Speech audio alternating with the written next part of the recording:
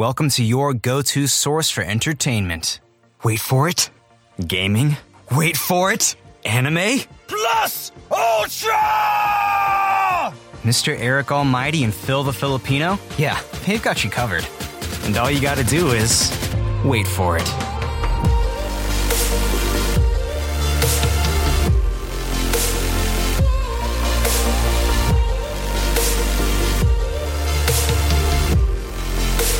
This is the Wait For It podcast.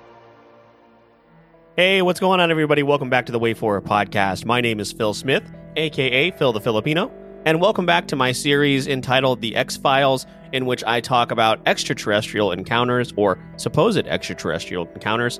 This series has kind of been on the back burner for the last few months, and there's just been so much going on lately that, I haven't necessarily had time to talk about paranormal stuff, cryptids, or in this case, aliens. And I certainly want to get back to that.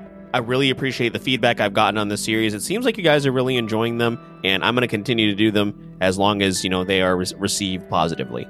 If you are brand new to the Wait For It podcast, thank you so much for joining us. I hope you enjoyed this episode.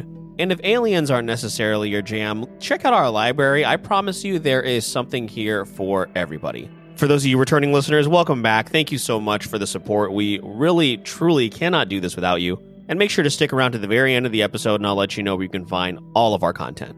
Now, with that being said, let's dive right into this month's episode of The X-Files. Today, we are discussing the strange disappearance of Frederick Valentich.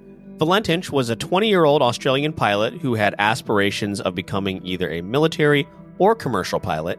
According to his family, Fred was also a big-time believer in the existence of extraterrestrial life. So much so to the point that he believed they were not only going to attack Earth soon, but target him specifically. Now, at the time of his disappearance, he had accrued roughly 150 hours of flying time, which did authorize him to fly at night, but only in visual meteorological conditions. Basically, what that meant is that he only was able to fly in the absolute perfect conditions. Now, Fred had not only been rejected by the Royal Australian Air Force due to inadequate educational qualifications, but he also failed all 5 license examination subjects twice. This information will be important later. So, let's fast forward to the 21st of October, 1978. Valentich had told officials that he intended on flying to King Island, which is off the northwestern tip of Tasmania.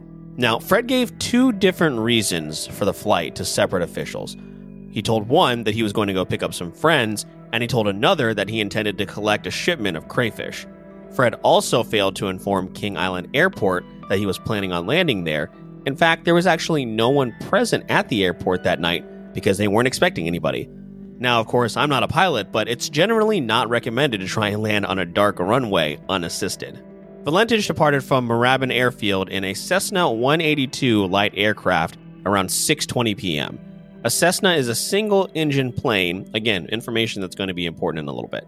Around 45 minutes later, while flying over the Bass Strait near Cape Otway, he radioed Melbourne Air Traffic Control to report that an unidentified aircraft had begun following him. Upon seeing it, he maintained radio contact with Melbourne's air services for several minutes, describing it as it darted and swerved around him. It appeared to be green and long-shaped. He stated that it was traveling at speeds faster than he had ever seen before. The air traffic controller believed that he was concerned about it, and at one point stated that it was quote-unquote chasing him, and quote played some sort of game, end quote, above his plane. All of a sudden, it disappeared. However, a few seconds later, the object returned from the southwest. Suddenly, Frederick's engine started malfunctioning. Finally, he stated, quote, "It's hovering and it's not an aircraft," end quote. These were the last words that the air traffic controller heard from him. After that, he heard several mysterious clicking noises, followed by no more noises from either Valentich or the plane. Now, after this happened, a search was immediately launched for the Valentich, which included civilian aircraft and ships, as well as an Australian Air Force plane. Despite covering over 1,000 square miles over 4 days, no trace of the missing plane was found, and the search efforts ceased on October 25th, 1978. Later on, a witness who had asked to remain anonymous came forward. He claimed that he was traveling with his family when they noticed unusual activity in the sky. He saw a lime green light flying about 100 feet from a small aircraft. Both flew closer to each other before disappearing from his view. Roughly 6 weeks after Frederick's disappearance, an amateur photographer by the name of Roy Manifold came forward.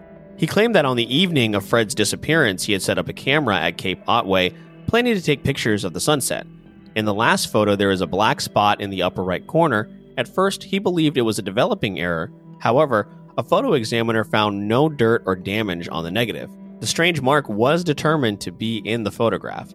American photo analysts determined that it was a metallic object, apparently in a cloud of some sort of exhaust. It was apparently a mile from the camera. The Kodak lab in Coburg studied the negative and reported no problem with the emulsion or development of the negative. Now, fast forward to 1983, no evidence or trace of him or the plane had ever been found until an engine cowl flap from the same type of Cessna as his plane washed ashore at Flinders Island, over 300 kilometers from his last known position. Now, it did have a partial serial number on it, but it did not match the serial number from Valentich's plane.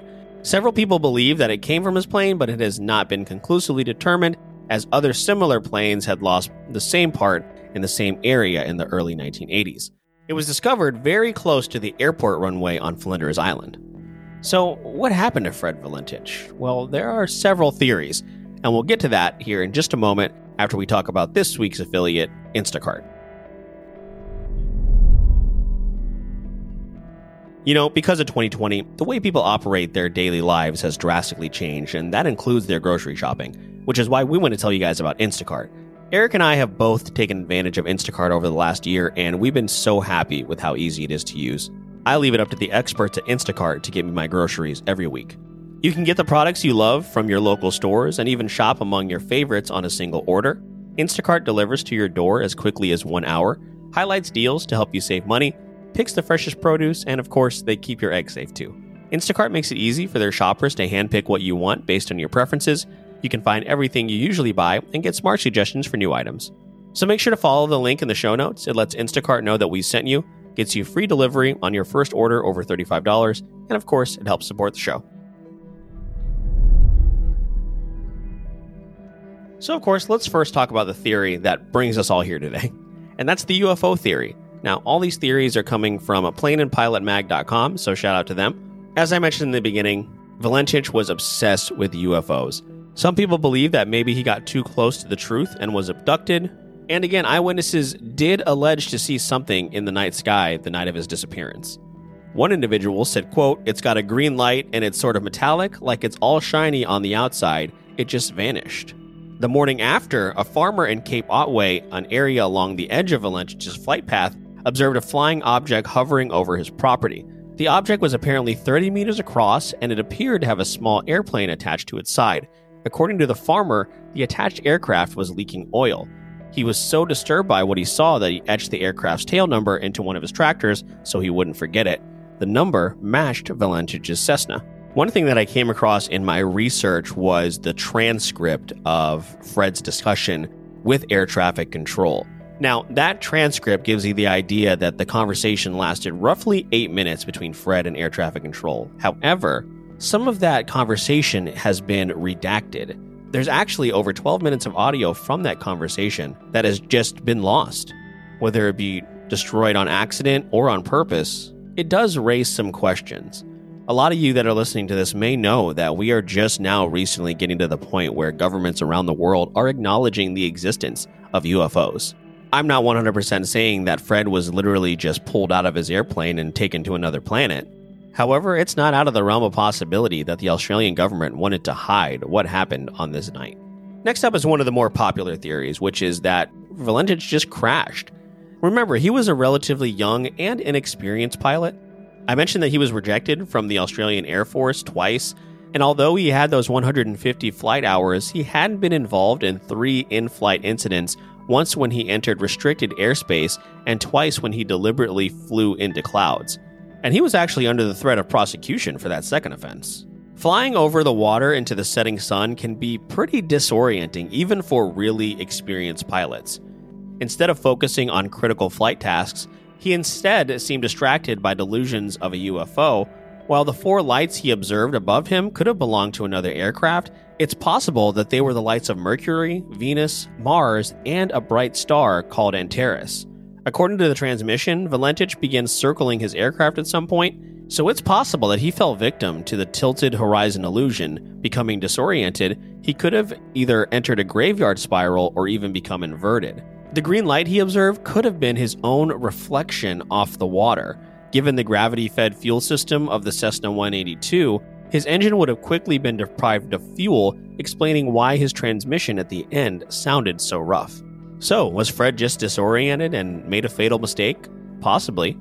And then there's another theory, which is the stage disappearance theory. The night that Fred disappeared, police received several reports of an unidentified aircraft landing on Cape Otway.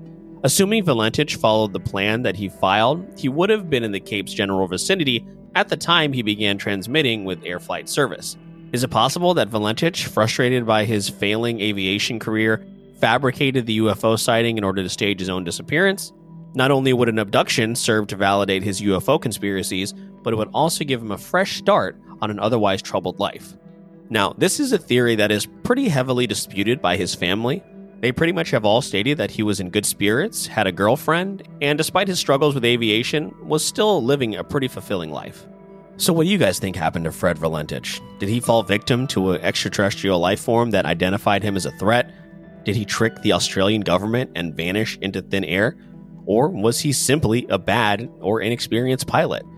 Either way, he has never been seen or heard from again. But that is all for this month's episode of The X-Files. I hope you guys enjoyed this one. It's a really, really puzzling case, and I would love to hear your theories on it. Find me on social media at Phil the Filipino, Filipino, or you can find the show on Facebook and Instagram at Wait For It Podcast, or on Twitter at Wait For It Pod. Again, for you first-time listeners, you can find this show anywhere you're listening to your podcast, which of course includes Apple Podcasts, Spotify, Pandora, Amazon Music, and anywhere you can find your shows. If you are listening on Apple Podcasts, please subscribe and leave a 5-star review. That is one of the best ways you can support the show.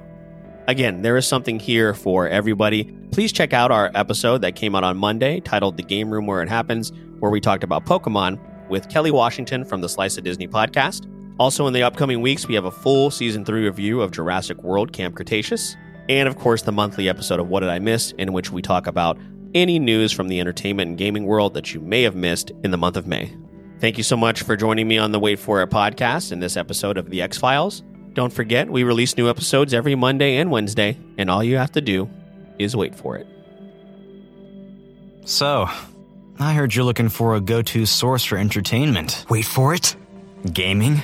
Wait for it. Anime. Plus Ultra! Mr. Eric Almighty and Phil the Filipino? Yeah, they've got you covered. And all you gotta do is wait for it.